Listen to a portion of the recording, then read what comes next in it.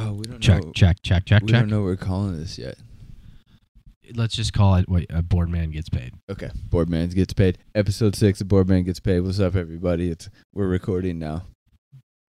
What's going on? What's going on? We're back. Board man gets paid. The Boardman gets paid, and if you don't know what that means, Look it up. It's a Kawhi Leonard reference. because Kawhi, the 2019 MVP, Finals MVP. Finals yeah. MVP, and NBA champion with the Toronto Raptors for their first NBA championship, Yeah. just happened last night, Pretty. Was it last night? No, Thursday night. Thursday night. Sorry, Yeah. I'm mixed up. No, it's all good. Um, It's Father's Day weekend. You get to. Yes. You get every excuse in the world to just. tomorrow I get every excuse in the world. It's Happy Father's Day, by the way, buddy. Hey, thanks, buddy. Yeah. Thank you so much. I'm excited. We're gonna sit in the backyard and do nothing. That's pretty much. awesome. That sounds like a great Sunday. It is. It's been nice. It's been Yeah. super nice. I'm going to over here. breakfast with my dad, Nice. That and I'm sounds playing fun. some golf with my father-in-law. Dude, that sounds like a great day, though. Yeah, That so it sounds should good. be pretty good. Nice. We wanted to kick off the intro, right? Yeah. With a question, and maybe the audience is asking themselves this as well. But what are we filling our time with in this post Game of Thrones era? Oh man, so many things. So many things.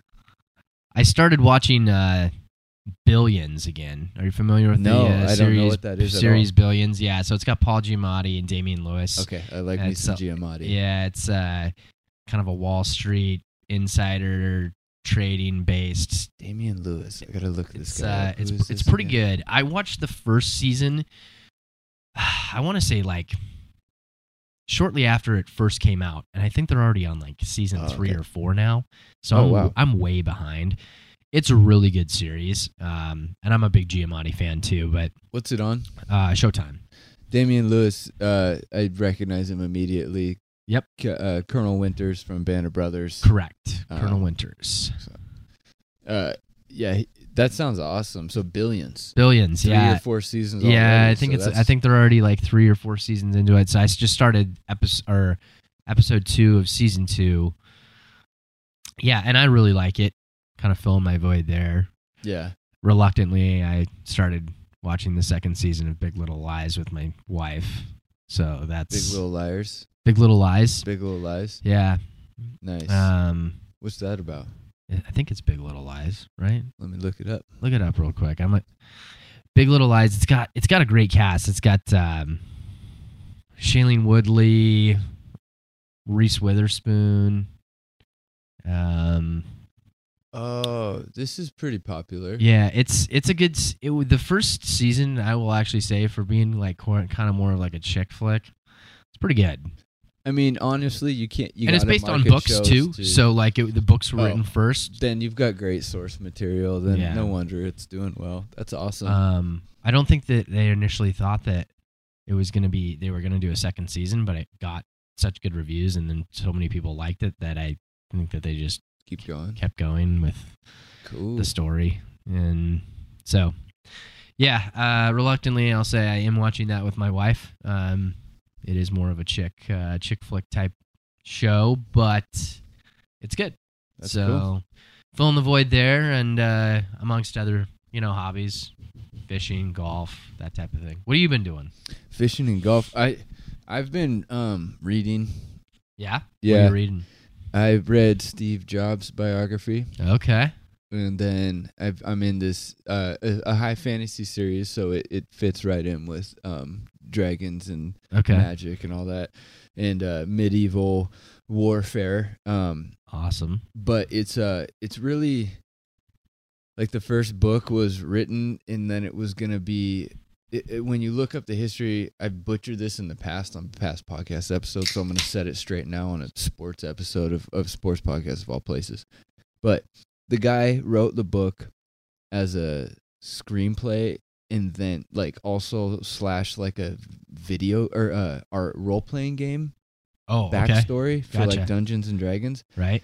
And then he adapted it into a novel. So the first book in this 10-book series is like really choppy and hard to get through.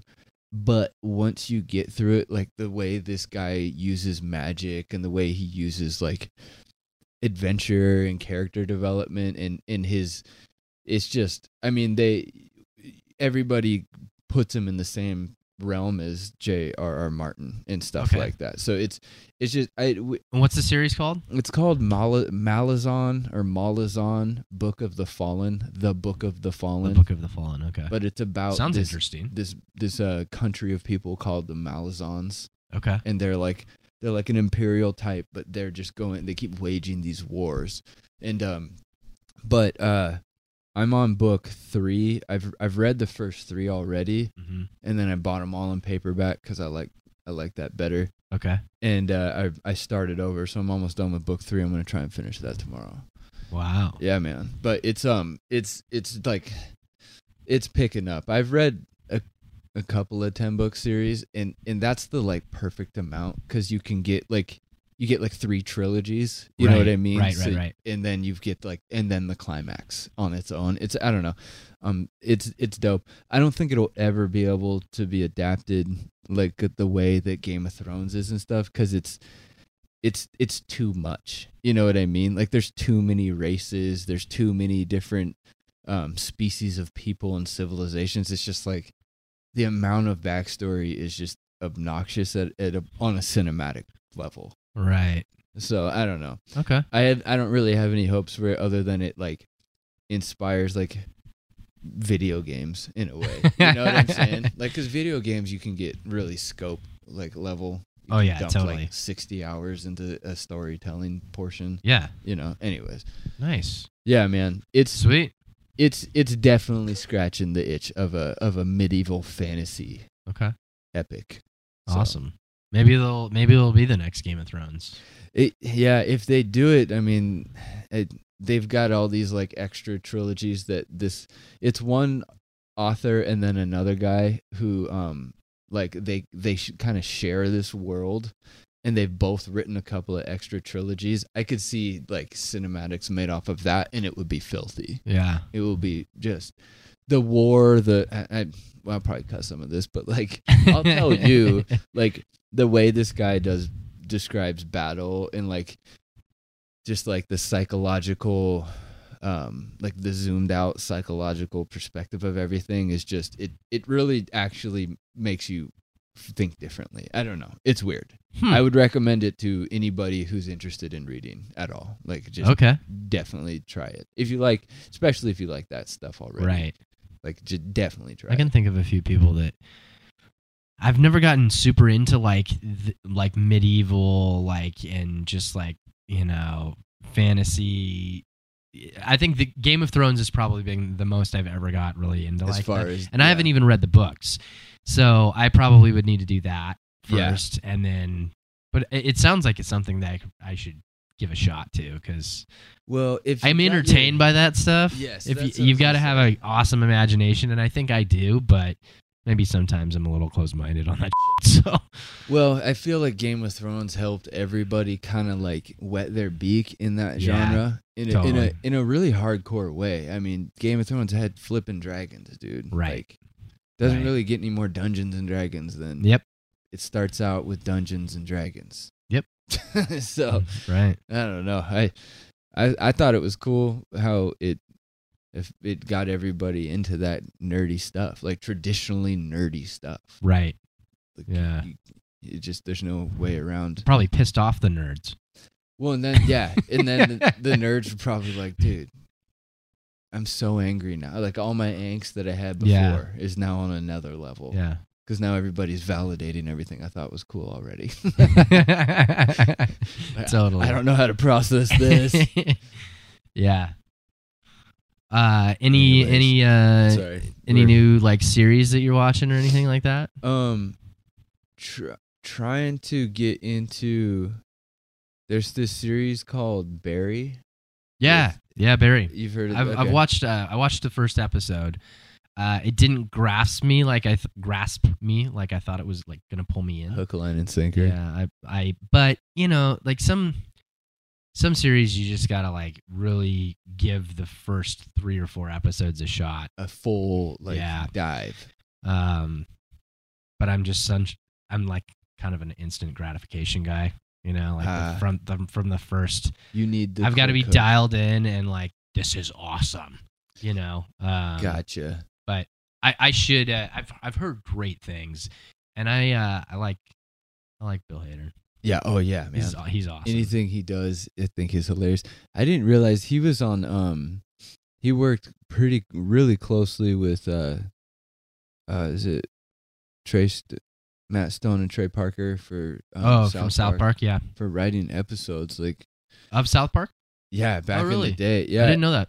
They did some sort of little like insight documentary on their process, how it truly is a weekly grind, and oh yeah, and when they're going through a season, like there's no work, there's no prep before it. It's yeah, like, and I don't watch South Park anymore, but I used to watch it 10 years ago, and it was the funniest thing in the world to me. Right. I thought it was the way they rip on current events and pop culture is the best. Yeah, it's pretty funny. I mean, sometimes you have a giant Mickey Mouse ripping open a stadium and eating Justin Bieber and stuff like that, dude. It's like only South Park can pull it off. Right.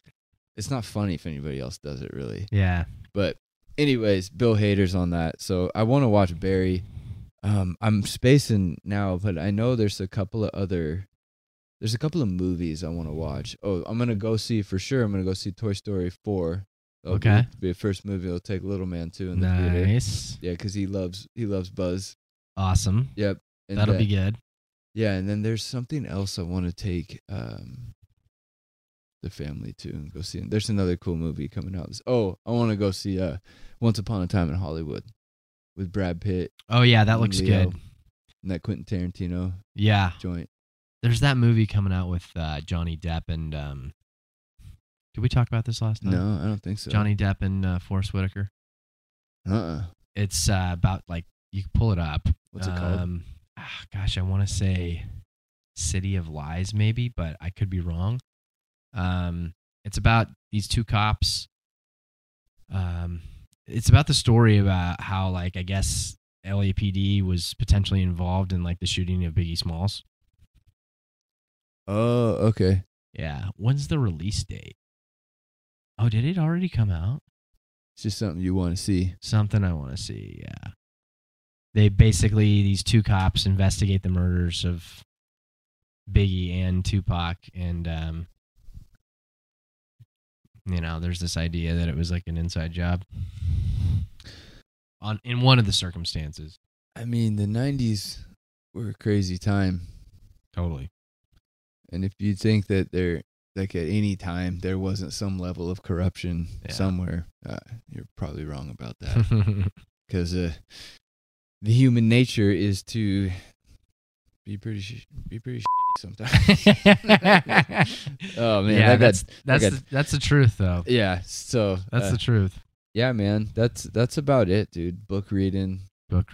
Yeah, got some shows. Hopefully there's listeners out there that have been able to fill their void. Yeah, Game of Thrones void with other series starting. Idea, man. What are you guys filling your void with? Yeah, as far as let us know. High fantasy, medieval. Let us know. Email us. Throw us a tweet on what you guys are filling your Game of Thrones void with. Yeah, we'd love to know. You probably filled it with maybe a little bit of the NBA Finals. I don't know. Oh, boom! If you're listening to this podcast, you might have. That was the smoothest transition in podcast history. I try to tie it all together. I love it, dude. What happened, Trev? Oh man, the unthinkable. I shouldn't say that.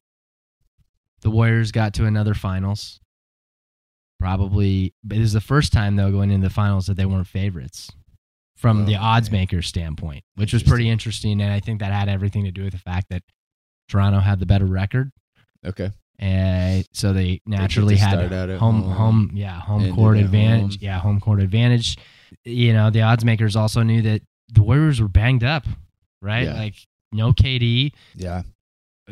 Kind of knew that like it was going to be no KD or Kevin Durant until at least Game 5, which is tough. Time. Yeah, but this is a Warriors team too that won championships before Kevin Durant was there. Right. And still had the, They show glimpses of that too. right. They still had Draymond Green. They still had Andre Iguodala. They still had their stars in, Steph Curry, Klay Thompson, and depth guys that could. Yeah, Livingston coming off the bench. They had their big guys were playing well. Looney, yeah. So there's definitely a lot of potential to still win, a championship. But as we saw, and most probably already know by now, but the Toronto Raptors took down the Golden State Warriors in 6 games. Didn't even go to a 7th game. And they won all 3 games in Oracle Arena. Which is intense. Yeah, so they went into Warriors territory and won all of their games on the road, including 1 game at home. And the last 3 games in that stadium. And those were the last 3 games in Oracle Arena. So you think that the crowd was showing out for that one? Totally. I mean, it was pretty amazing that the Warriors were able to, and as we saw, we'll talk about the injuries a little later as we kind of segue into our free agency discussion, but the game where they won in Toronto, where they were down 3-1 and they had to win in order to send it back to Oracle.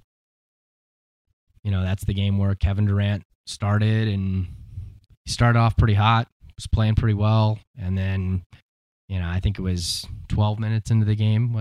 It might have been the first quarter, first early. Or the beginning of the second quarter, where he just planted and stepped wrong. He'd been fighting a calf/Achilles injury, and the video just shows, you can see it just kind of roll up his leg, and Joe sent me that ruptured Achilles tendon, and it was really unfortunate. I'm sure that it took the wind out of the sails, not only for Kevin, but I think the crowd and the organization, because a guy going into free agency like that, that's probably one of the most devastating things that you can have happen. And he went out and put his body on the line to just try to help his team win a championship. And I think that shows a lot. I mean, that's very admirable. There's a lot of admiration in that. And unfortunately, and that was the game though.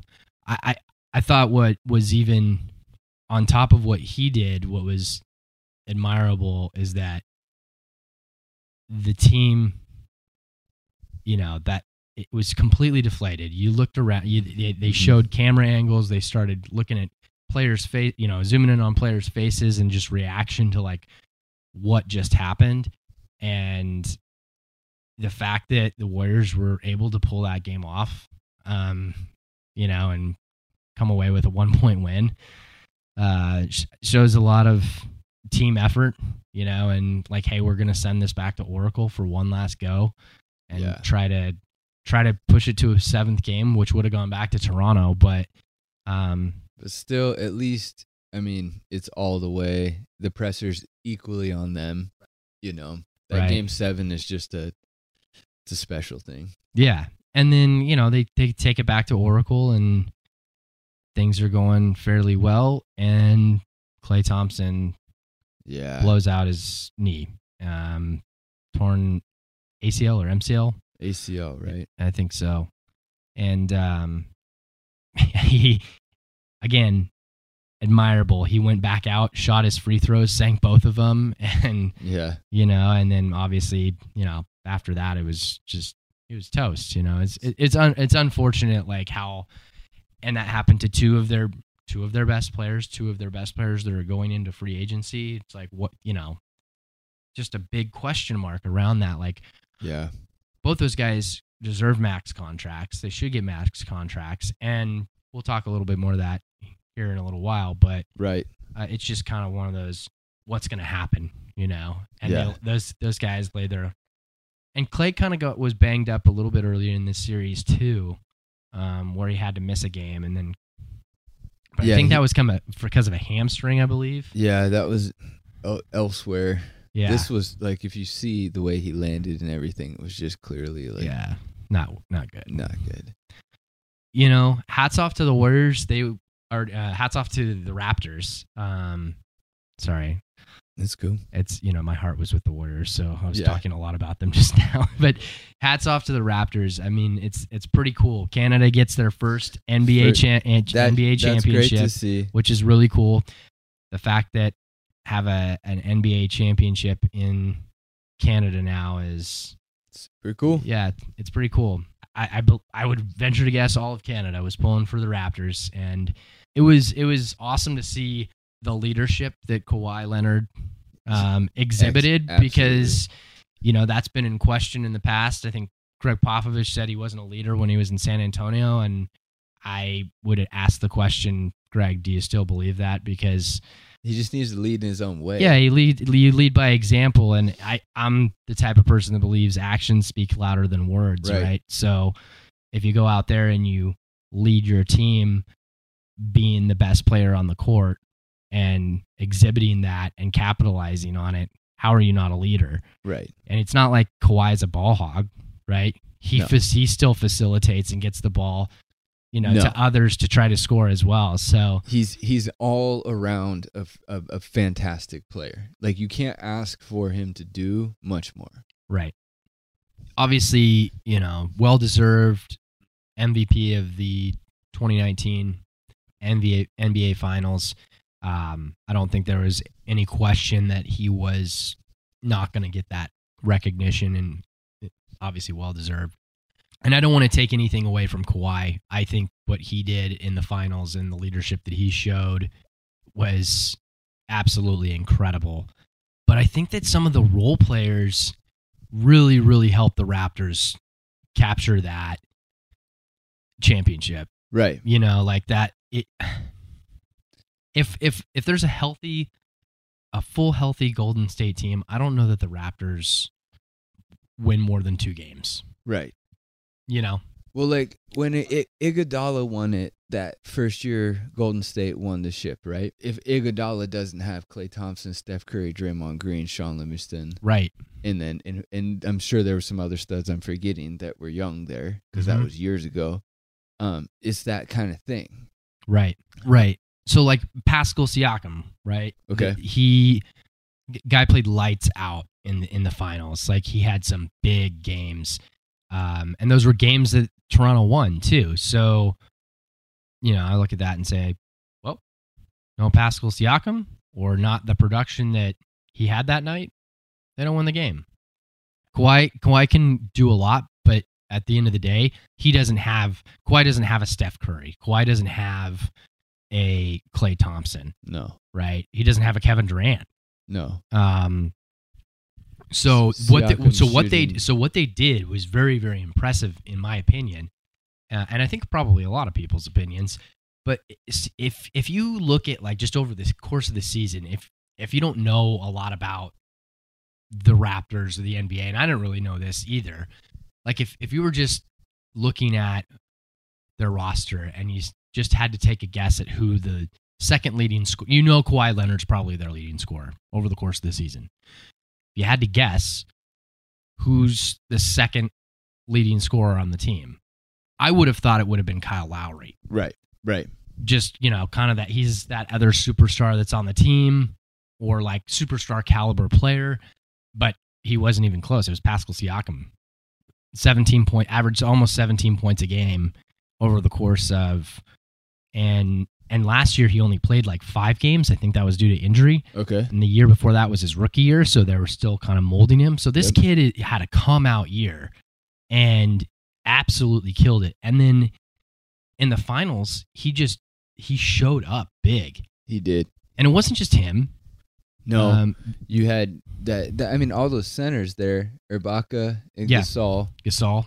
They had a lot of depth. They had a lot of depth with big men. Yes. Which I think certainly helped. It completely serves to somebody like Kawhi, who's going to run around and catch as many rebounds as he can, and he's going to hustle play. Right. With the Lowry and him hustle playing. Yeah, that's what was scary, is seeing the depth down low for those guys. Yeah, they had a lot of it. Yeah. And then Van Fleet, man. Yeah. Like that. D'd up so well. Yeah. Freddie Van Fleet, and for those of you who don't know, was an undrafted player out of Wichita State.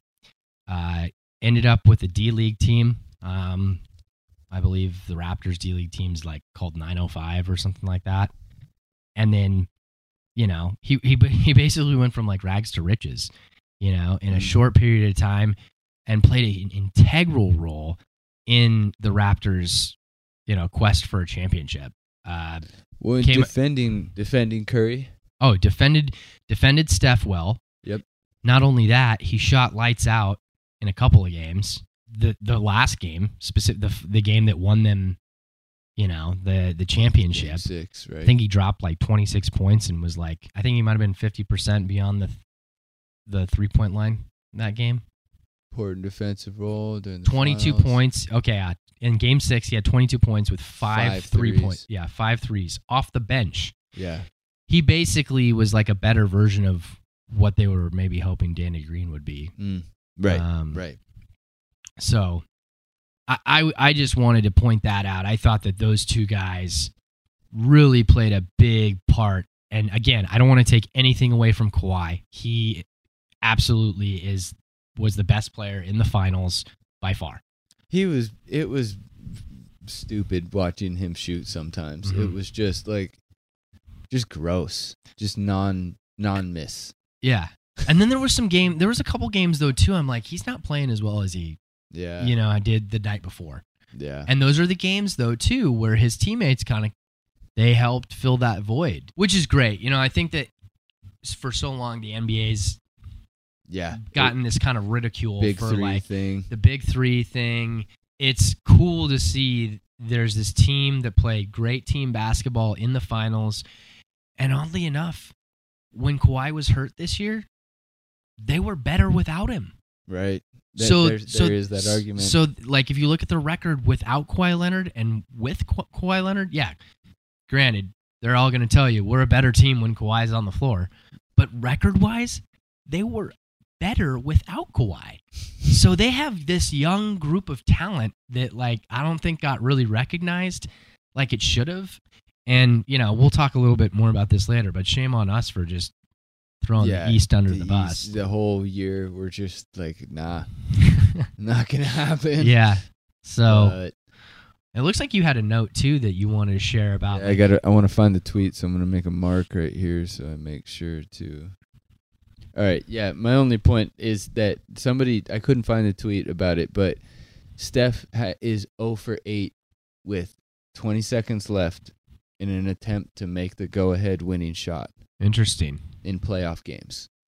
0 for 8. 0 for 8. The greatest shooter of all time. The greatest shooter of all time. Yeah.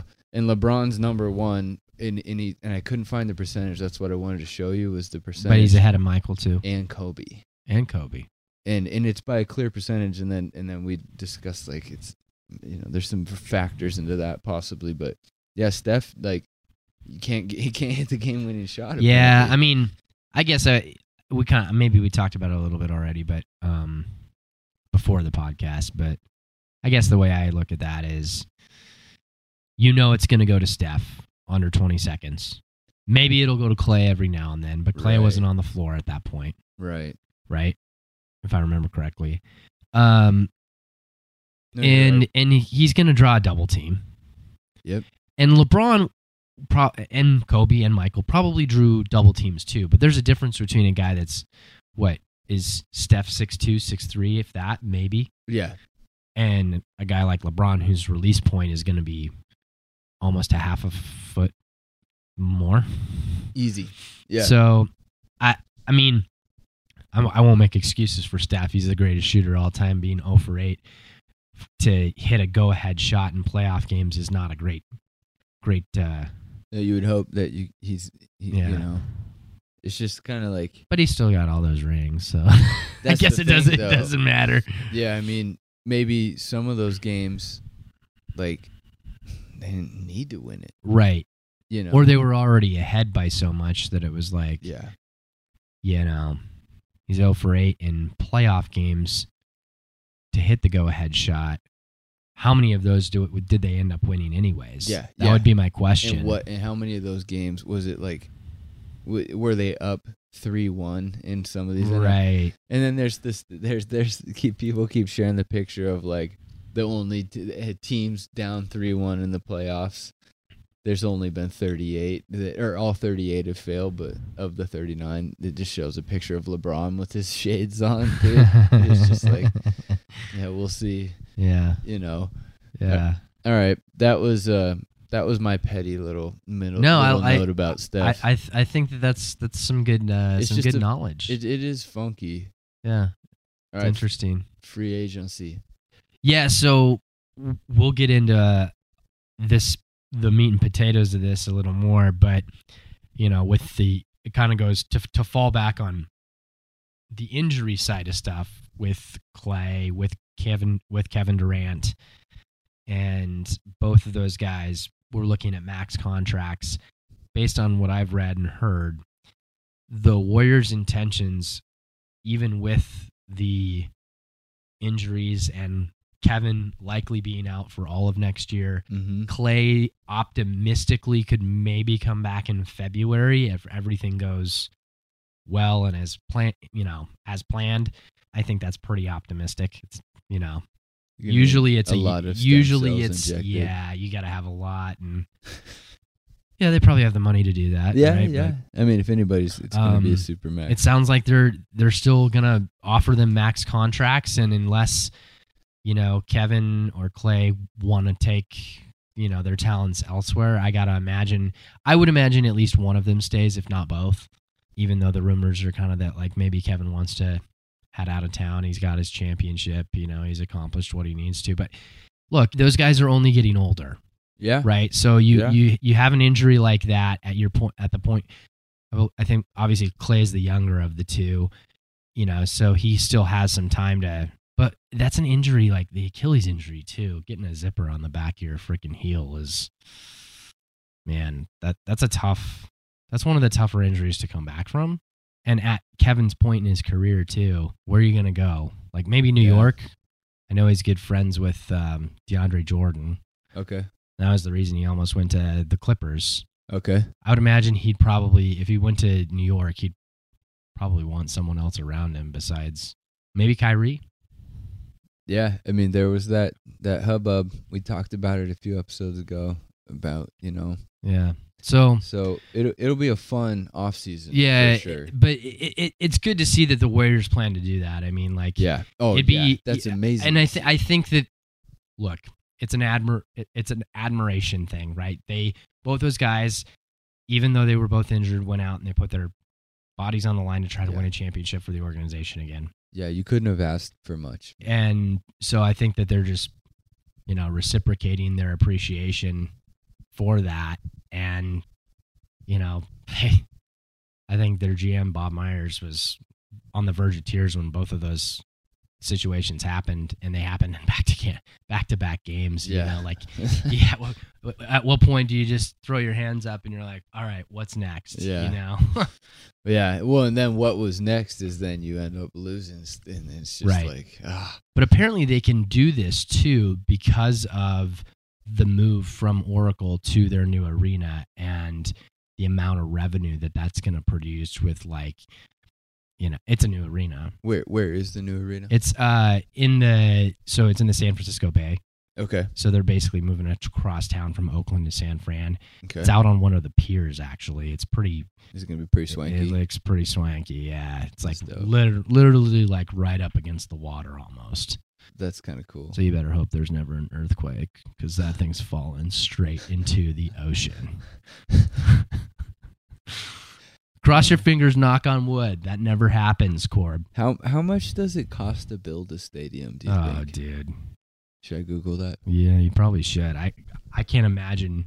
Well, let's look at it like this. It was probably one of the most expensive arenas that's been built, in the last, I would imagine, just because. 1.4 billion. Yeah, that's insane. That's actually less than I thought it would be.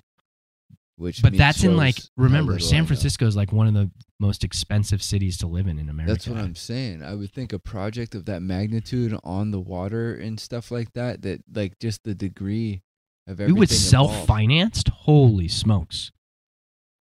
1.5 billion or 1.4 billion, man. I was thinking like multiple billions of dollars to build something, but I guess I just don't know. It's the first time I've actually Googled that before. Yeah. I wonder what the most expensive, next Google, the most expensive stadiums. Well, I would imagine it's like Texas Stadium or whatever. Cowboys, yeah. Most expensive sports stadium. Yankee 1.5, Levi's 1.2, AT&T 1.15, Madison Square 1.1, U.S. Bank. Do you know where these are? Why don't they tell me the location? Just click on that link right there. The most expensive stadiums in sports. Yeah, Yankee Stadium's in New York. I can tell you that. Yeah. That one was relatively straightforward. Barclays is in Brooklyn, which is newer. U.S. Bank. U.S. Bank is in Minneapolis. That's brand new. Madison Square Garden. AT&T, which is Cowboys. It was That's up there. Only number 7, though. That's a surprising. Levi's were the... I mean, these are so close. 1.15, 1.2, 1.1, 1.5 is Yankee. Levi's where the Niners play is MetLife, which is East Rutherford. That's where the Giants and Jets play. Right? Okay, that makes sense. Mercedes-Benz, $1.6 billion. Hotlanta. That's brand new, right? Yeah, like as of 2017. 2017, yeah. Oh, I'm not surprised. Okay, it hasn't even opened. $2.4 billion for the Las Vegas Raiders Stadium. Unreal. And they're broke ground November. Okay, it's supposed to open this. Go scroll back down real quick. I want to see that. Plans to open for the 2019-2020 season. 80,000 people. Los Angeles Memorial Coliseum, folks. $2.66 billion. And up to 100,000 seats for concerts. Wow. 2028 Summer Olympics. Yep, there you go. That's cool. Pretty cool. That's pretty cool. Yeah. Spiderwebs. I kind of like that, though. That's some cool sports-related randomness. That's randomness. That's cool. So free agency, to circle back on free agency, Clay and KD still probably going to get max contracts. The Warriors have said they're intend to offer them that. I'm sure there'll be other teams in the mix. I heard that there's like two or three other teams already that were like, yeah, we'll give KD a max contract even with a ruptured Achilles. Yeah. So you're basically saying you're going to give him a contract and he's not going to play for a year, which is pretty incredible. Yeah, I mean, wow. That doesn't happen in sports a lot. Talk about the clout. Certainly doesn't happen in football. Never. So I think that speaks. The only thing I will say, remember when Marshawn, there was all that question about what he was going to get paid, and then the Hawks came out and were like, they gave him 1 year, they gave him like $10 million. Yeah. And it was just like, he's already outplayed what we paid him before. Right. Kind of reminds me of that. Yeah, we're like, totally. It's just like, he's the best. Right. So. Yeah. All right. But then some big news happened today, just this afternoon. You want to go to trades real quick, or you want to go to trades right now? Yeah. All right. I want to do this Stay versus Bale thing where I just want to rapid fire names at you, but we can do it after the trades. Do your news. Do your news. No. Let's do Stay Bale. You want to stay versus Bale? All right. I'm just gonna say a name, and Trev's just gonna say if he thinks they're gonna re-sign or not. And this is kind of gonna be like you say a word, and what's the first thing you think of when you say it? So. Potato. French fries. McDonald's. Burger King. Chicken nuggets. I should have said Whopper. Why didn't I say Whopper? I don't know, but I couldn't respond to chicken nuggets. That blanked me. I didn't know what to say. I was just going to say you could have said Chanticleer. You could have said Chanticleer. What's that? You remember that Disney movie way back in the day, Rock-a-Doodle-Doo? No. What is this? What movie? It was about a chicken, like a singing chicken, man. Chanticleer. I'm sure if I saw a picture of it, I know. It's probably lame that I know this. 91. 91, dude, yeah. Oh, I remember this thing. Yeah. That's funny. Yeah. All right, Stay versus Bale. Stay Bale. Kyrie Irving. Bale. Kevin Durant.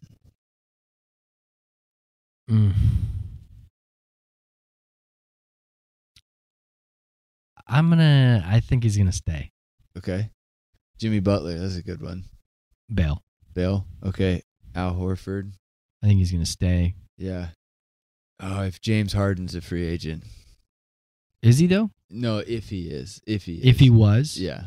he would probably bail. Okay. Okay, then on that same team, How Chris about- Paul.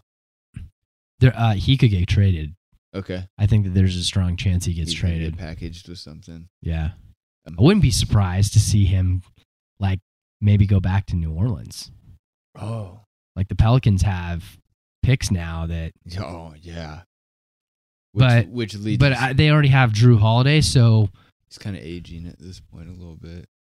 but he could be a role player. I mean, there's Yeah. there's no problem having 2-point guards. Like No, you're right. All right, Paul George. Or did he just resign? yeah, he's not a free agent. Russ, Russ. I think Russ is gonna bail. Think he's out? Yeah, Okay. I could totally see him ending up in New York. Maybe him and KD end up in New York. Okay. I don't know if they can rekindle that, but You would, if they could, it would be awesome. yeah, Damian Lillard, if he's a free agent. if he was a free agent, he would stay. Okay. All right. Kawhi Leonard. This is a really tough one. I can't see any reason why he wouldn't stay, but I do feel like there's going to be a team out there that offers more money than Toronto does. Yeah, and he kind of commands that. Like, look what I can do. Kemba Walker. Definitely bail. Okay. And we'll talk about that. Yeah, I in don't a wanna say few- too a much few- about a few that. minutes. Klay Thompson. Stay. Tobias Harris. If Jimmy goes, Tobias stays. Okay. Chris Middleton from the Bucks. Stays. Yeah, the Bucks got to stay together. D'Angelo Russell. So if they can, Brooklyn will need to be aggressive in free agency and bring someone else in, or have a Okay. plan to bring someone else in. Otherwise, he could absolutely bail. Okay. Nikola Vucevic. There's going to be a team looking for probably his services. So unless Orlando like matches and feels like he's worth that, then Yeah, he's out. Boogie. I think because the Warriors will offer max contracts to Kevin and Clay, I will have to say bail. If one of them does not decide to stay, I could absolutely see Boogie staying. For sure. Porzingis. Kristaps Porzingis. Stay. Mark Gasol. Retire. That's a tough one. Yeah. Retire.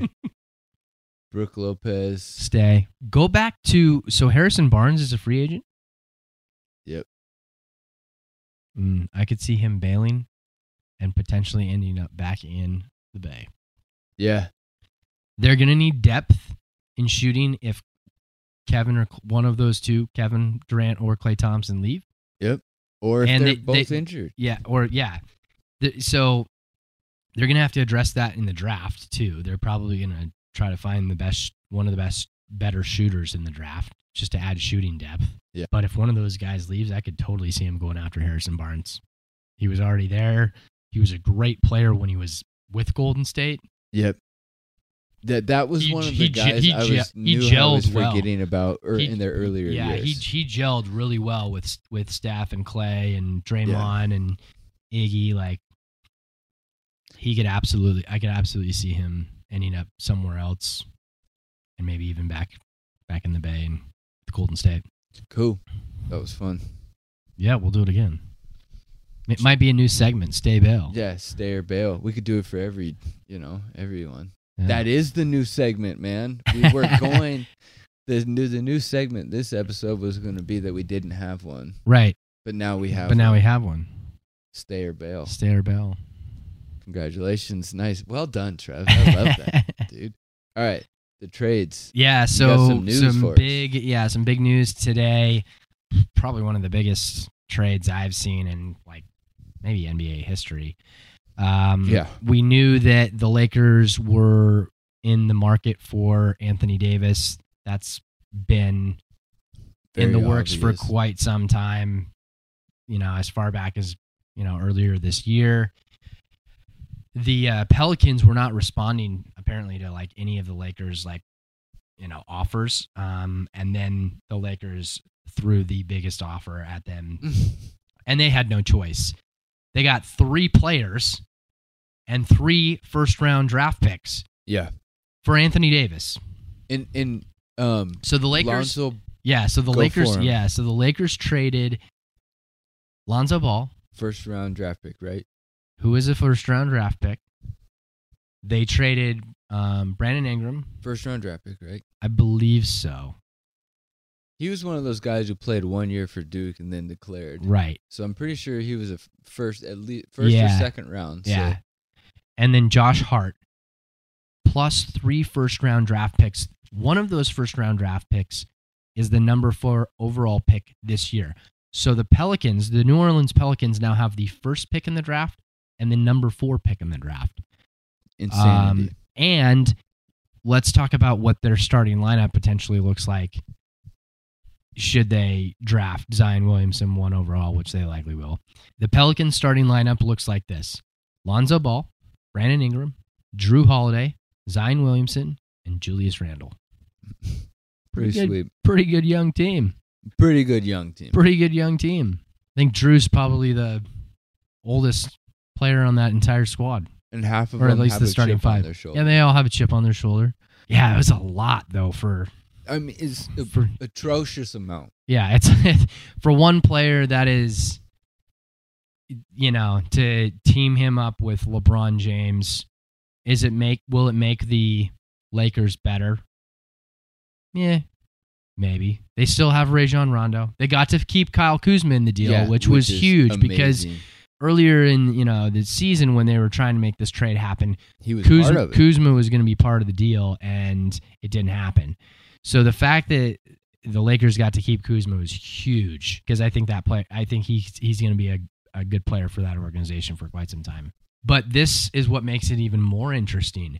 Because of that trade, within the last few hours, it has come to public knowledge that the Lakers will make Kemba Walker their top target in free agency Yep. to assemble a new big 3, which is pretty cool. And I totally, that's the reason why I said I think Kemba bails, unless he has such an infatuation with the city of Charlotte and wants to be there. But like, who doesn't want to win a championship, right? Who doesn't want to play for the Los Angeles Lakers, one of the most storied franchises in NBA history? Yeah. I can't see this not being a situation where Kemba doesn't end up in a Lakers jersey, unless the Lakers decide to pull the plug on that idea and go in a completely different direction. Right. Which you've got. There's apparently genuine interest in signing Jimmy Butler. I don't know, and that news came out yesterday prior to this news about Kemba Walker being their top target, free agent target. They probably, they're the Lakers. They probably can find a way to sign both those guys. If they did, the Lakers are definitely, so the odds for them to win the NBA Finals next year were 7-2 after just the Anthony Davis trade. Okay. So that's the best out of like any team in the NBA. And yeah, they did that last year too when LeBron got traded to the Lakers, like they were the favorites to win. Right. But it's like now they're the favorites because they have Anthony Davis. They're gonna add at least 1 or 2 more guys in free agency. There was a rumor that they had interest in Derek Favors too, out of Utah. Okay. The place for the Jazz. So they're going to be active. And yeah, it's not, I guess, unfair to consider them a favorite to maybe compete for the NBA Finals. But again, there's 80-some games. You got to stay healthy for all of them. All 80. And LeBron can't, after 25 games, go to ownership and be like, hey, we got to trade that guy. He's just not working out for us. Yeah. So It'll be really fun next year. It's going to be a lot of fun. Yeah. Because the Warriors got usurped, and now there's that list of free agents is Well, and if the Pelicans hang on to that 4th pick, because apparently immediately like teams were contacting the Pelicans about they wanted the fourth overall pick, and I would imagine that would be like a, hey, we'll give you a player and this pick for your number 4 overall pick or whatever. But if they hung on to both those, I mean, there's some great players in this draft. You know, like there's some great players that can absolutely make that Pelicans team good here in a few years. And they might be good next year just because of it. Yeah, because the young guys they've got some experience now. It's going to be fun to watch what happens there. LeVar Ball said it's going to be the biggest mistake the Lakers ever made, man. It could easily be. I mean, you've got an aging LeBron. And like we've said, like, is Anthony Davis enough? I saw someone tweet that they thought Anthony Davis was Dwight Howard 2.0. I would not be surprised if that turns out. Yeah.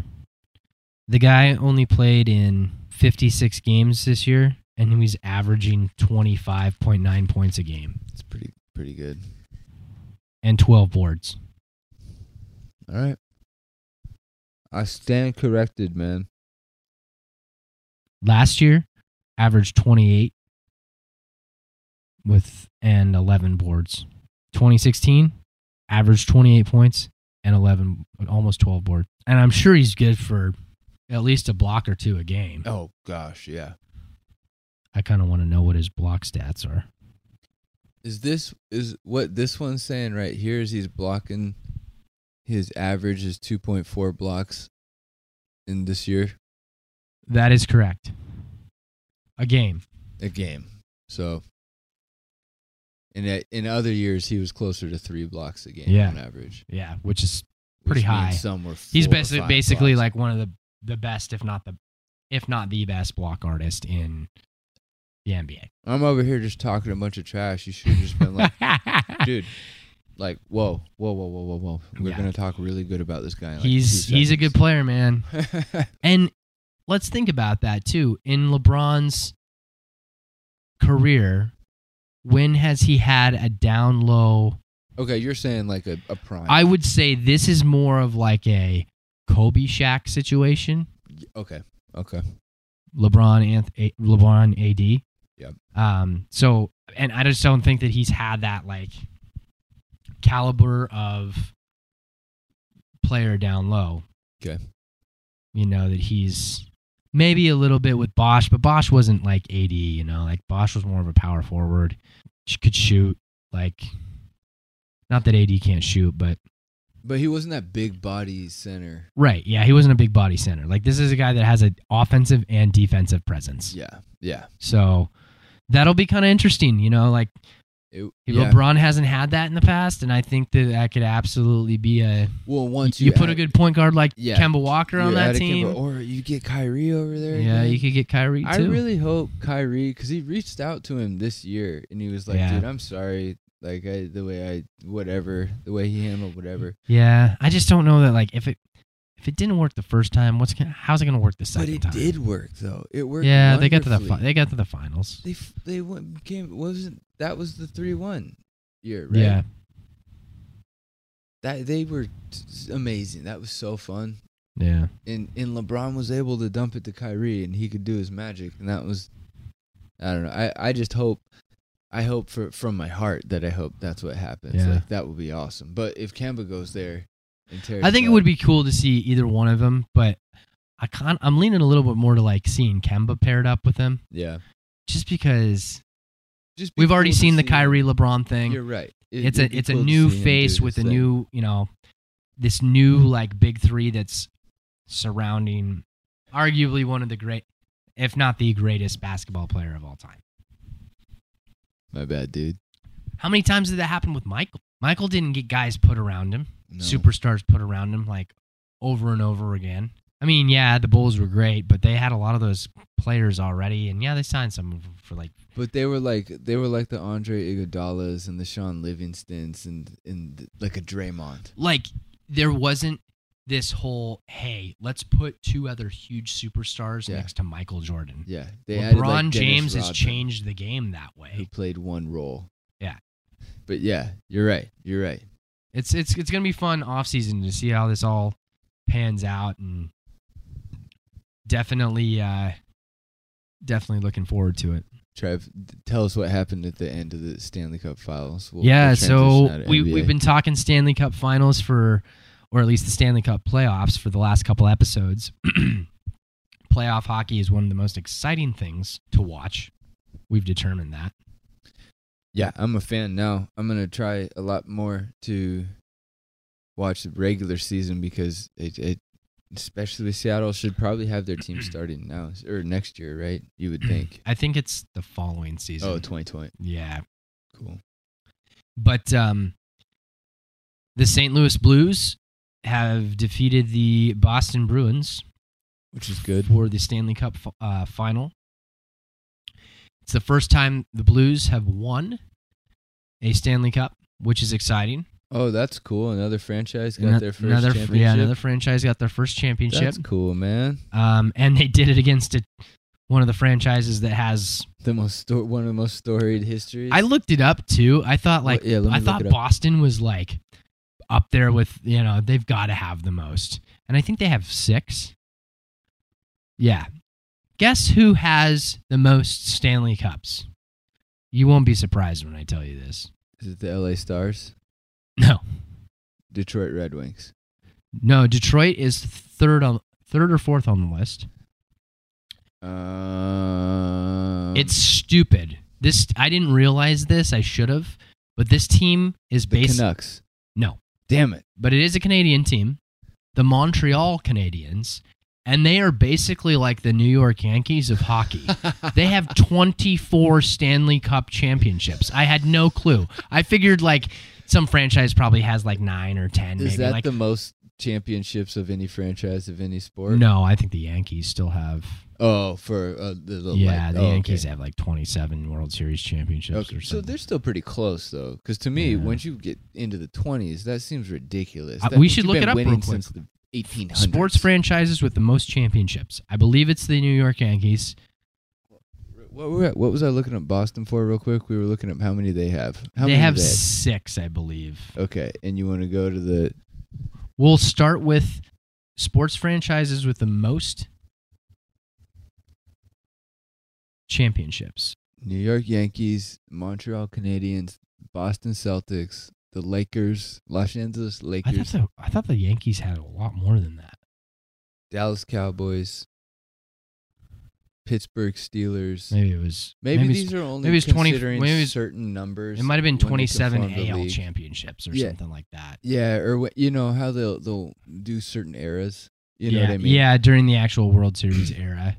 Dallas Cowboys, then the Pittsburgh Steelers, then the Detroit Red Wings, then the San Francisco Yeah. 49ers. Yeah. Montreal Canadiens. Storied franchise in hockey. MMA? No. Before we move on to MMA, Okay. hats off to Ryan O'Reilly for winning the Conn Smythe Trophy, which is given to the best player in the Stanley Cup It's like the MVP. Finals or championship. Yeah, he's like the MVP. Ryan O'Reilly is a former Buffalo Sabre. I'm a big Sabres fan, so was sad to see that he couldn't do it with the Buffalo Sabres franchise, but pretty exciting to see him do it, I guess, with another franchise. We got the better end of that deal, though. I'm still certain of that. He got his championship, but we got a few first-round picks out of that deal. So I will say congratulations, Ryan, and wish you were maybe still playing with the Sabres. Maybe come back to organization. the Sabres. Yeah, I don't know. So... That's awesome. Yeah, kind of a short segment, but definitely wanted to touch on it since we've been talking about NHL hockey. And we're going to talk about a lot more. 'Cause Yeah, Seattle's getting a team. we'll talk about it a lot more because Seattle's getting a franchise. Which is perfect. We'll take next year to prime it, Exactly. work the kinks out, understand what the we're even saying, Mm-hmm. and then we'll just be ready to be like the biggest super fans of Seattle. All right. That actually might be something we should probably try and like get in on and like meta tagging as far as like now. You know what I'm saying? Yeah.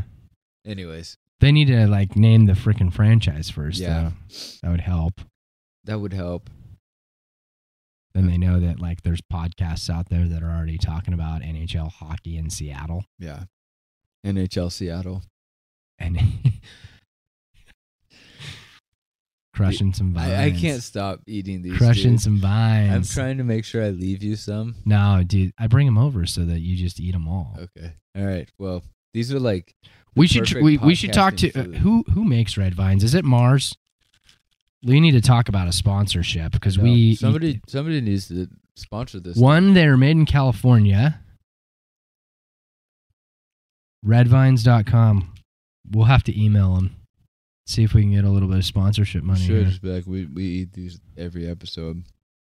We eat them every episode. The American Licorice Company, LaPorte, Indiana. I'll be damned. We should just show up. We should make a pilgrim. We should make a pilgrimage to LaPorte, Indiana. Present ourselves, and then our product, aka the podcast. Yep.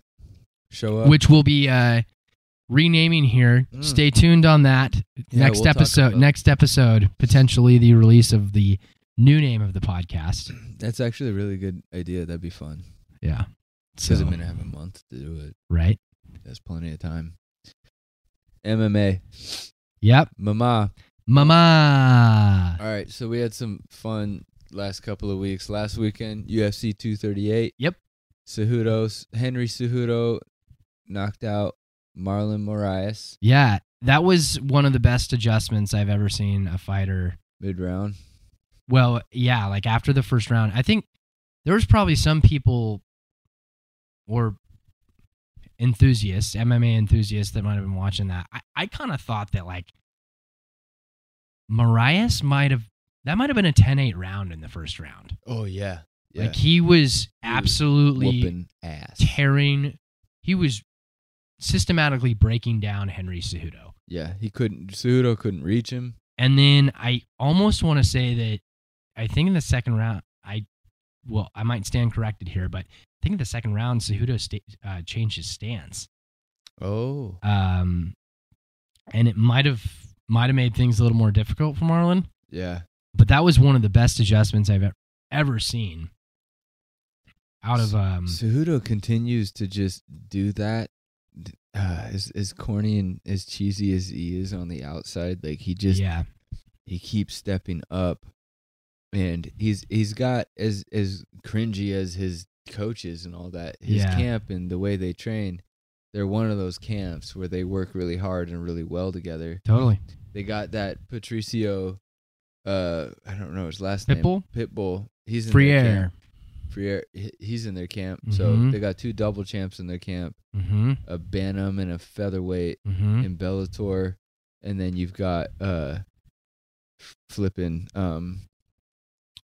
flyweight and a bantamweight in the UFC, which is what they were fighting for in last weekend. Is same camp as just fought Adesanya? Why am I spacing? Gastelum, yes. Kelvin and him are Yeah. same camp. They're working together in a lot of different things, I think. Because when Kelvin walked around with that Well, it was- UFC, yeah, it it was was Cejudo's belt. That was funny. And then this weekend, last night, the Bellator 222, I believe, Rory McDonald and Neiman Gracie. Yeah. I I didn't get to see that fight, but it sounds like it was a pretty good It fight. was a great fight. I thought Rory was gonna lose.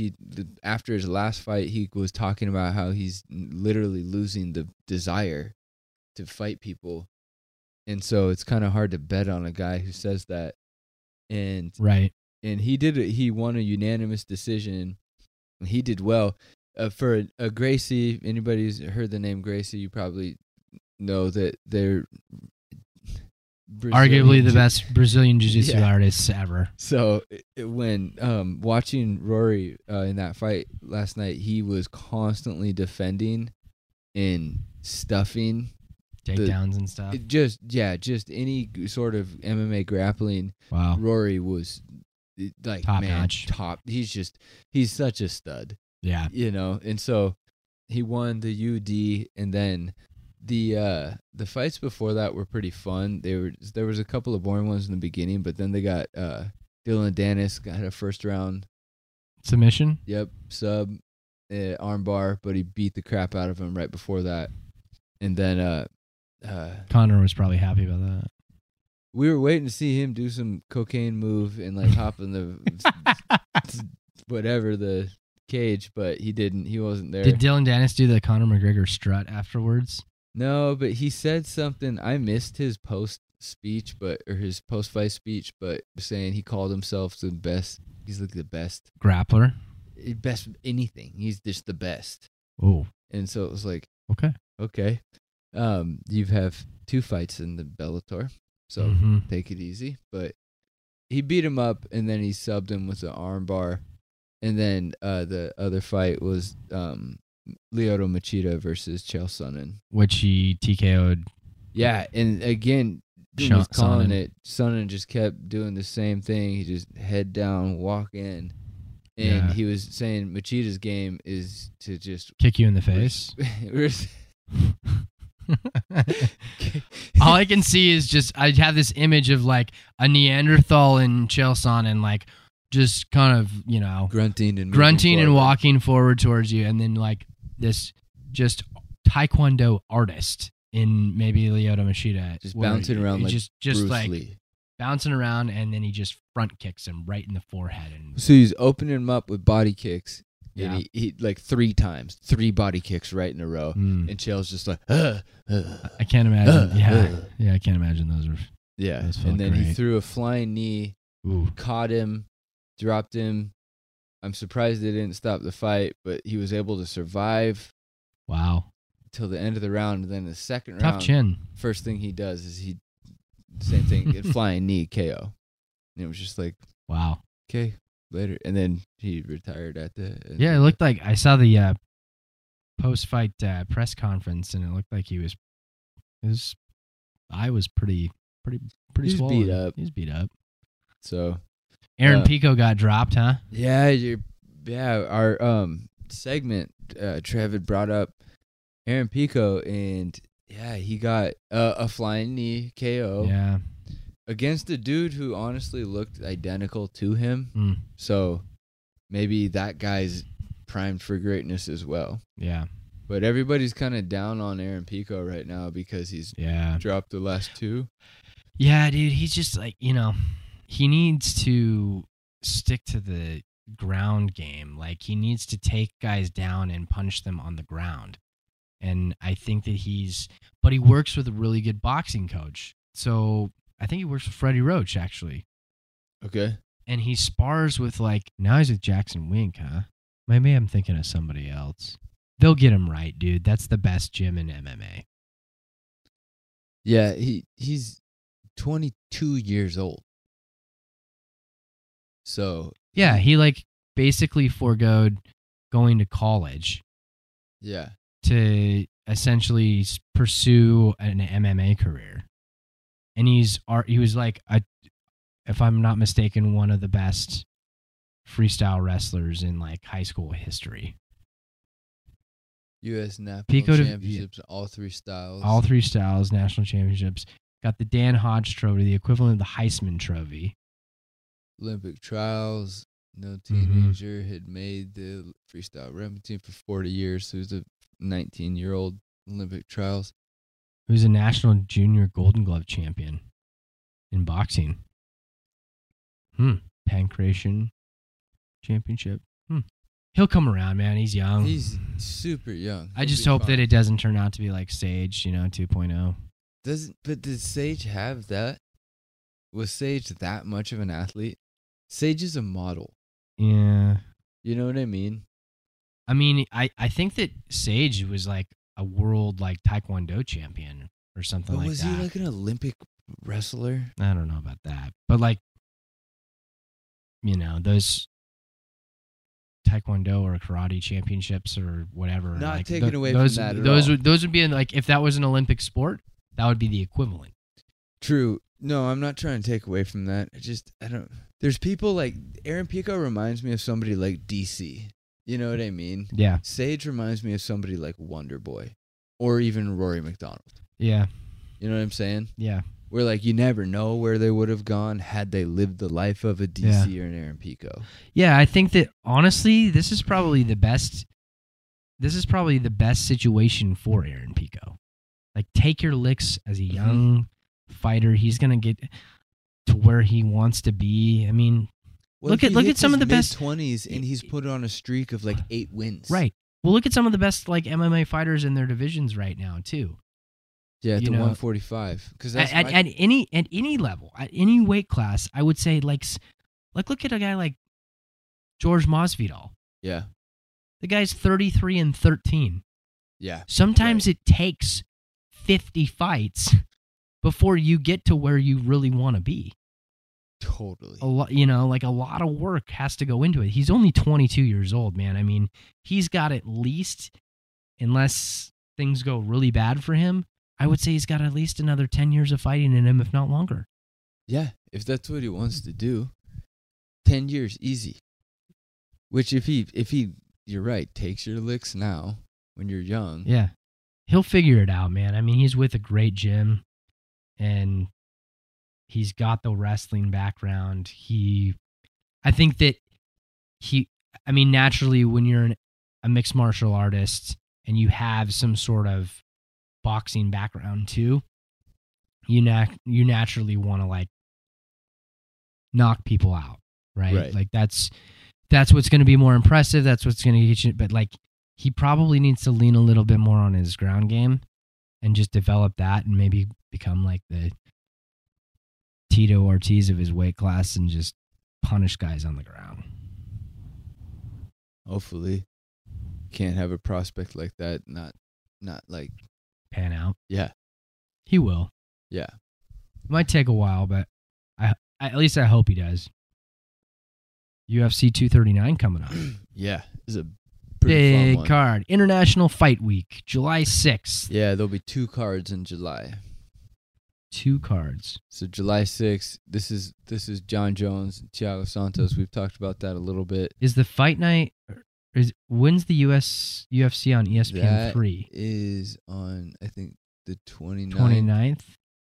So Francis Ngannou Jr. dos Santos. what's on Fight Night 155 right after 239? Because usually they usually had. Jermaine Durant. Oh, it's just the following week. Okay, never mind. So UFC 239, huge card. Both the main and preliminary card are stacked with fights. Let's start with the prelims. Gilbert Melendez, is he coming out of retirement to fight? He hasn't fought in so long. 2017. He lost to Jeremy.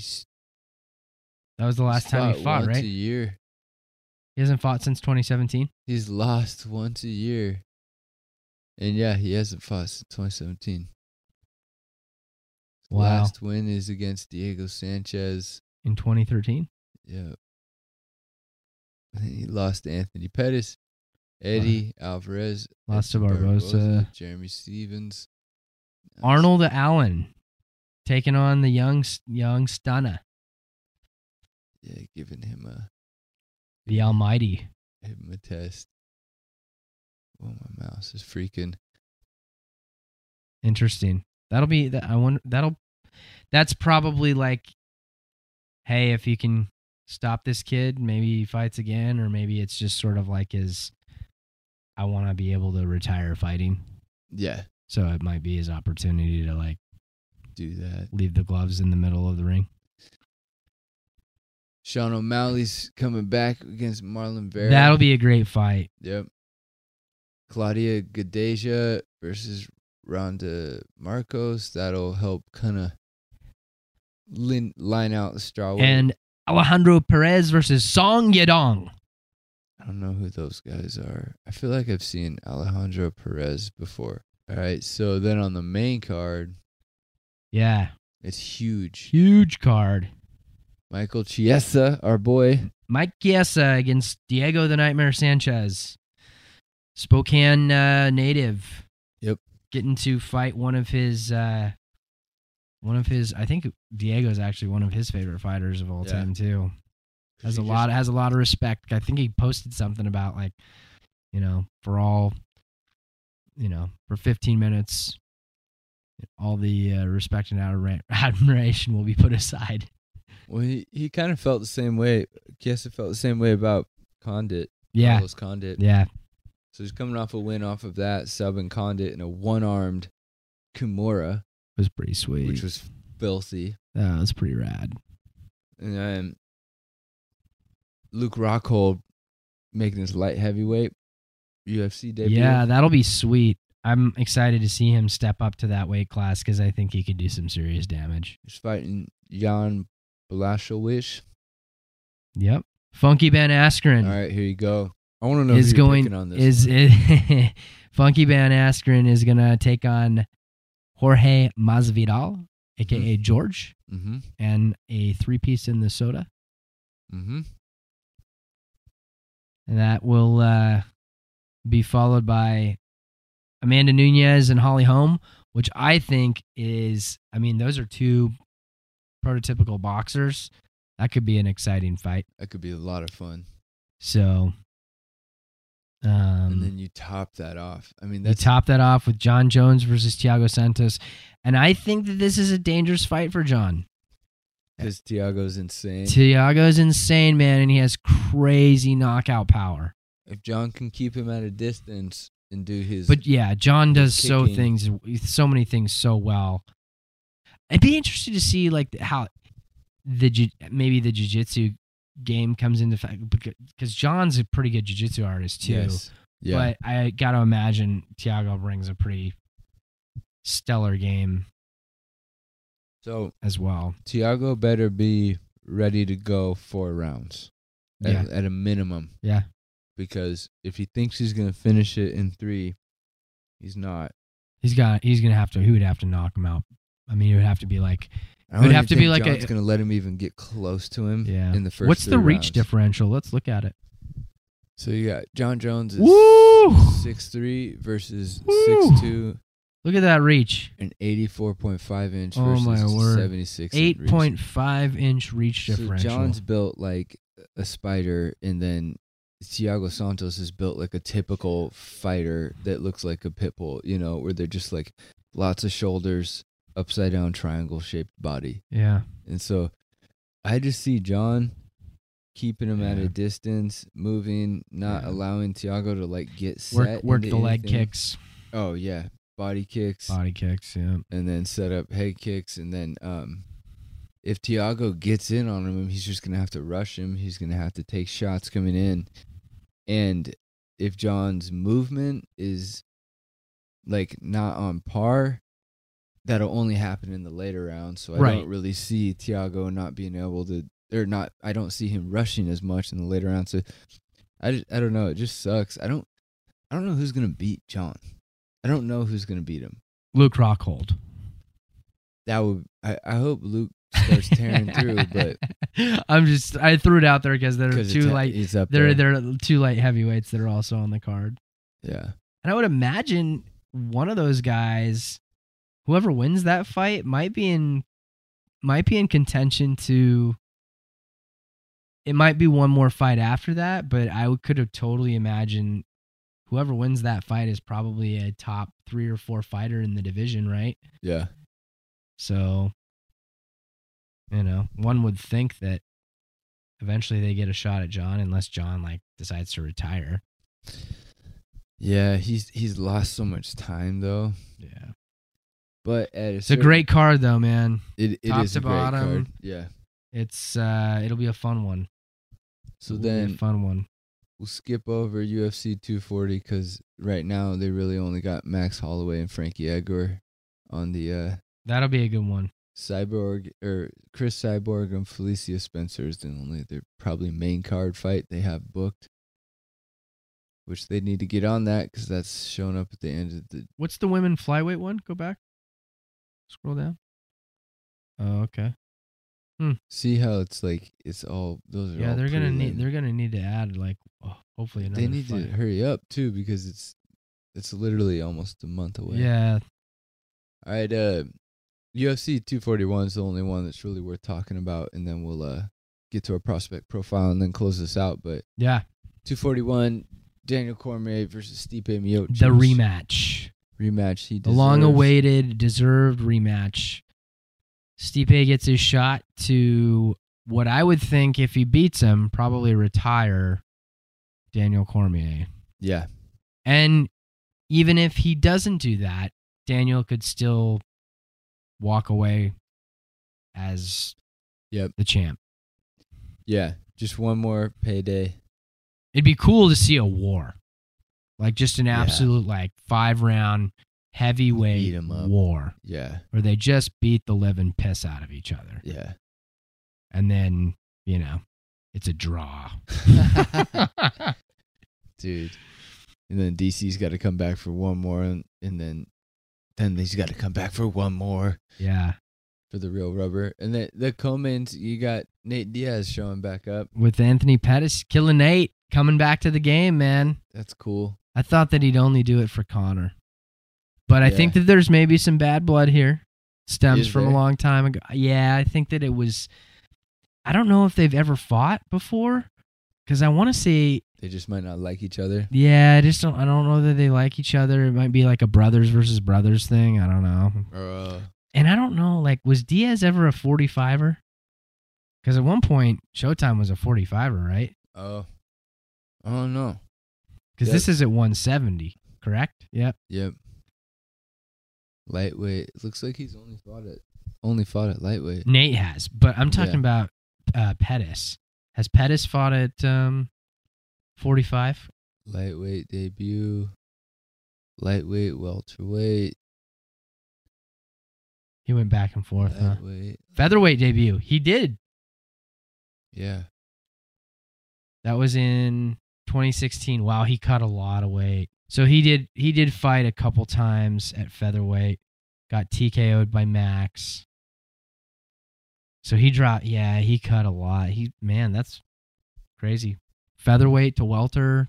He's jumped all over the place. So I don't know that they've ever crossed paths, but they will be crossing paths August 17th. Oh yeah, and then that'll be a great fight too. This is a good card. Yeah, Yoel Romero and the long-awaited fight we've been waiting for with Paulo Costa, dude. The two most shredded dudes in MMA. Yeah.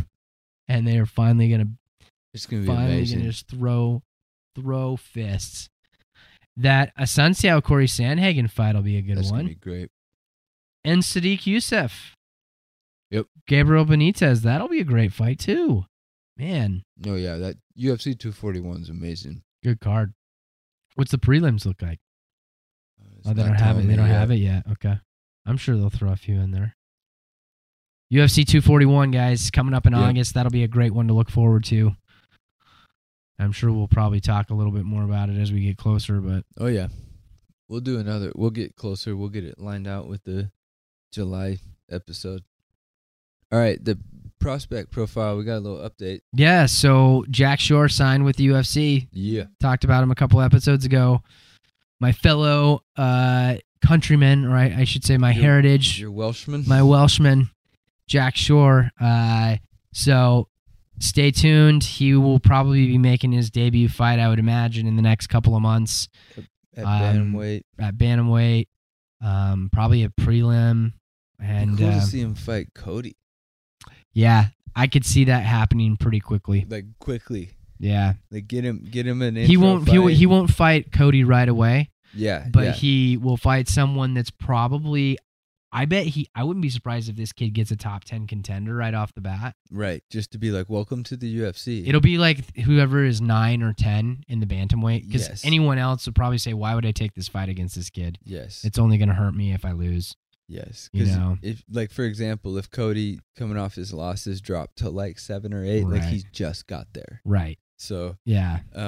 But yeah, it's gonna be super exciting to see that happen. TJ Dillashaw sent him a message and was like, "What's up, Jack?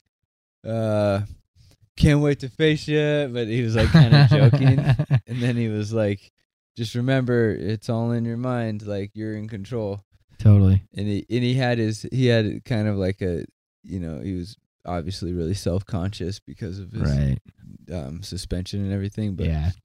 He went on the Chael Sonnen's podcast actually and was talking about it. Was that because I saw this week that they reported something. I don't know if it came through on ESPN or one of my other apps that I follow stuff on, but he basically came out and said, "Yo, look, man, I cheated and I got caught."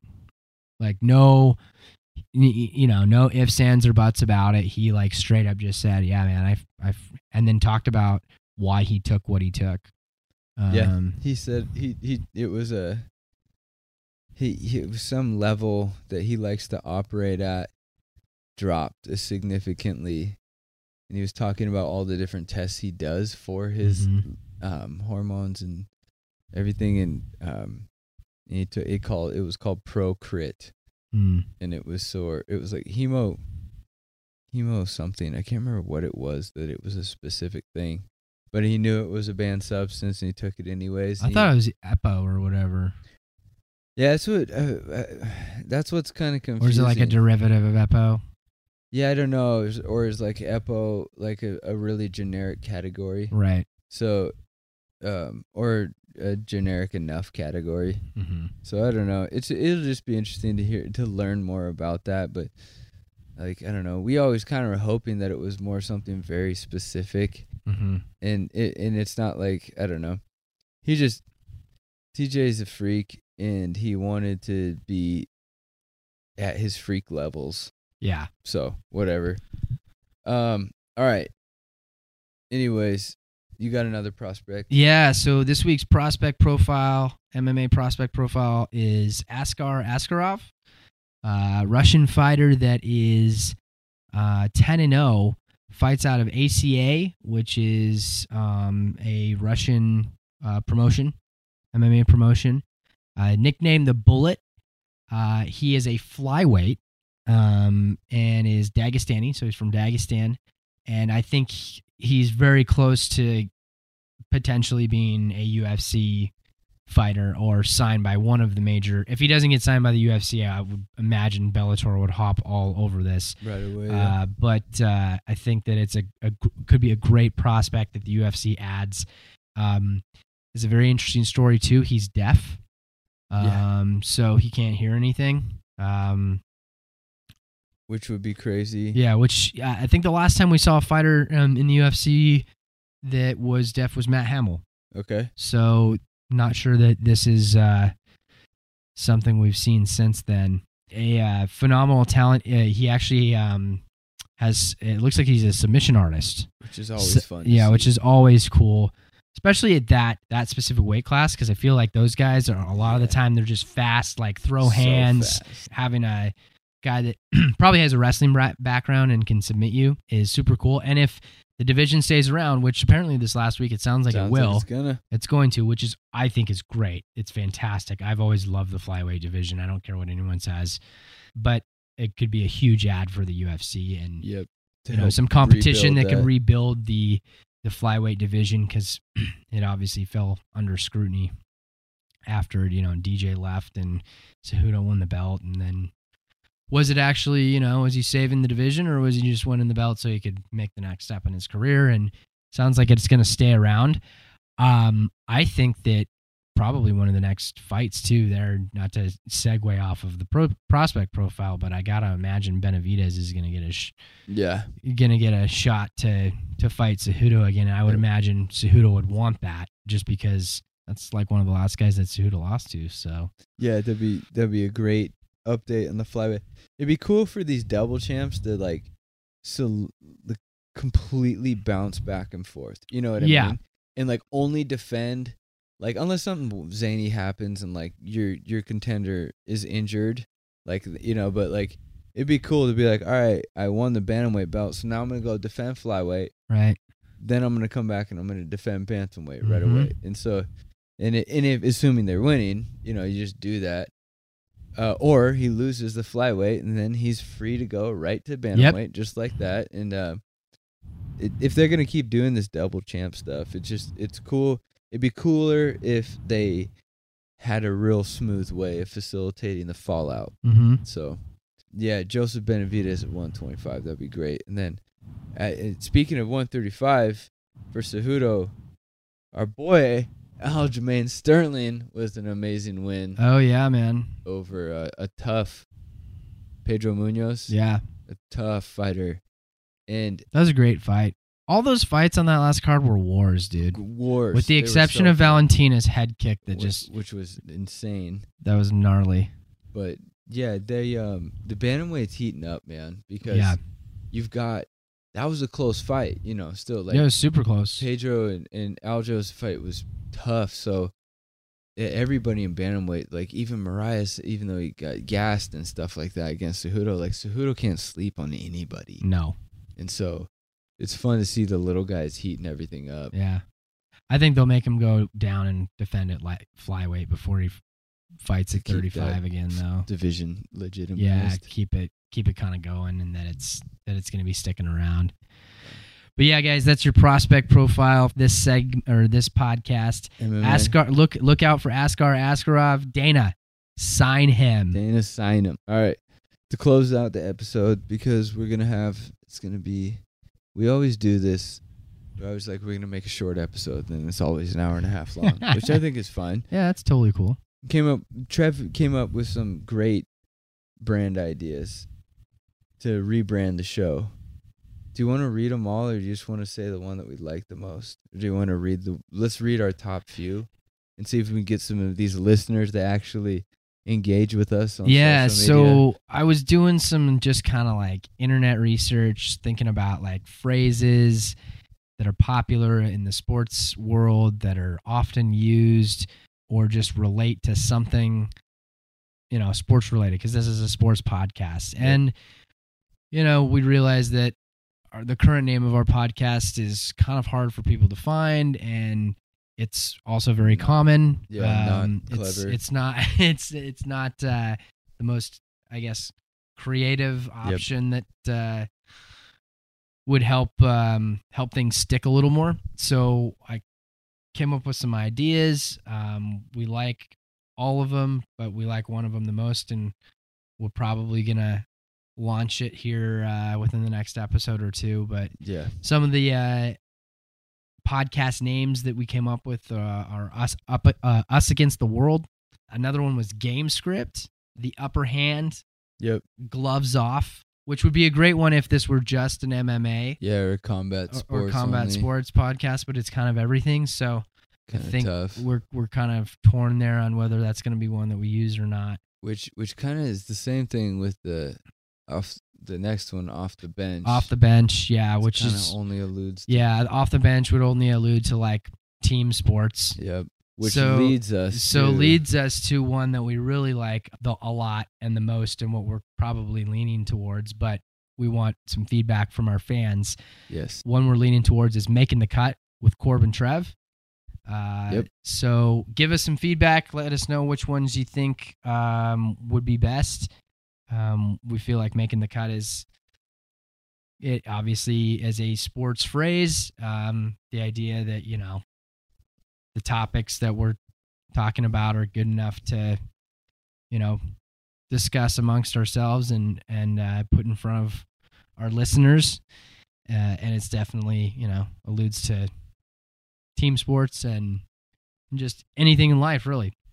What I like is it plays off of what we've already established. Right. And for me, like, balance is a huge thing. So simple things like we flipped the names, Corbin Trev. Right. Instead of Trevor and Corbin. Just stupid things like that I think are personally I like the impact of them. So I'm like 90% of the way there. Someone's going to have to tell me a really horrible reason why that's not a good idea. Yeah, like why we don't change it to that. Yeah, so but we're all ears, though. We'd love to hear if you have any feedback. So yeah, let us know. Episode 6, man. Boardman gets paid. Boardman gets paid. Congrats to Toronto. Congratulations to the Toronto Raptors. Congratulations to the St. Louis Blues on their both teams winning their first championship. And congratulations to the New Orleans Pelicans for fleecing the Los Angeles Lakers. They just absolutely robbed the Lakers of everything. Yeah. Pretty incredible. So. All right, guys. Yeah, so, and happy Father's Day to all the fathers out there. It's Father's Day weekend. Oh, yeah, that's Father's right. Day is tomorrow. Happy Father's Day to Corbin over here. Thanks, buddy. I'm not a dad yet, but one day I will be. Happy Father's Day to my father. Yep. Happy Father's Day to my paps and all the fachas out there in the world. Yeah, This enjoy world your can't be run without dads. dads. It's an important role, as equally as important in its own way as the role of mother, which is Correct. We all know how important that one is. Absolutely. So, everyone anyways, enjoy their Father's Day. Thanks for listening. We'll be back here hopefully within the next couple weeks. Yep. With some more content and some more it'll be sports an interesting banter. summer, man, because we'll enter our first lull, because really, what's gonna be going on? Yeah. It'll be an interesting time. We'll probably be other talking than a lot of just MMA. There's things that we can highlight. We'll talk about upcoming NFL stuff, camp. Yeah. Probably some fantasy sports stuff that we can incorporate. We might have to start talking about like And NASCAR. record a podcast and not talk about the Mariners. I'm just joking. Or yeah, we could get into racing. That'd be a good idea. Yeah. That'd be fun.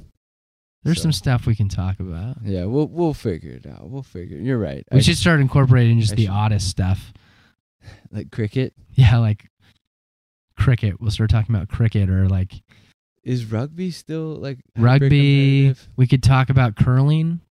Yeah, I mean, it is an Olympic sport. Yeah, we could just pick Olympic sports and then just go see. Start doing a ton of research about them. Yeah, like, you know what's actually kind of fun is we could start talking about Red Bull sport. Have you watched? Extreme sports. Yeah, that'd be fun. Yeah. So, you know what we should do? I'm gonna go buy a skateboard soon, and we should go skate. I have one. I bought one last year. Yeah. We should go skate and practice skating, and then at a ripe age of 33.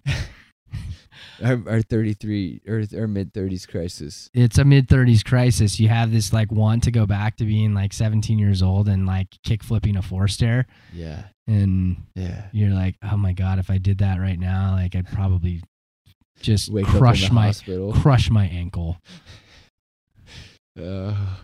Yeah, but I didn't lose much of a step though. I could still ollie up a curb and everything. It just took a few times, and I was like, man, this is like riding a bike. You just don't lose it. First. You don't. Yeah, you stretch first. You don't lose preliminary ibuprofen. Yeah. Maybe a little icy hot everywhere. Yeah. All right. Pads. We digressed a little bit, but Spiderwebs. Cool. Awesome. Appreciate you guys tuning in. Episode 6, Boardman Gets Paid. Congratulations again to the Raptors, the Blues, all you dads out there. We'll see you next time. Yep. Adios. Cheers.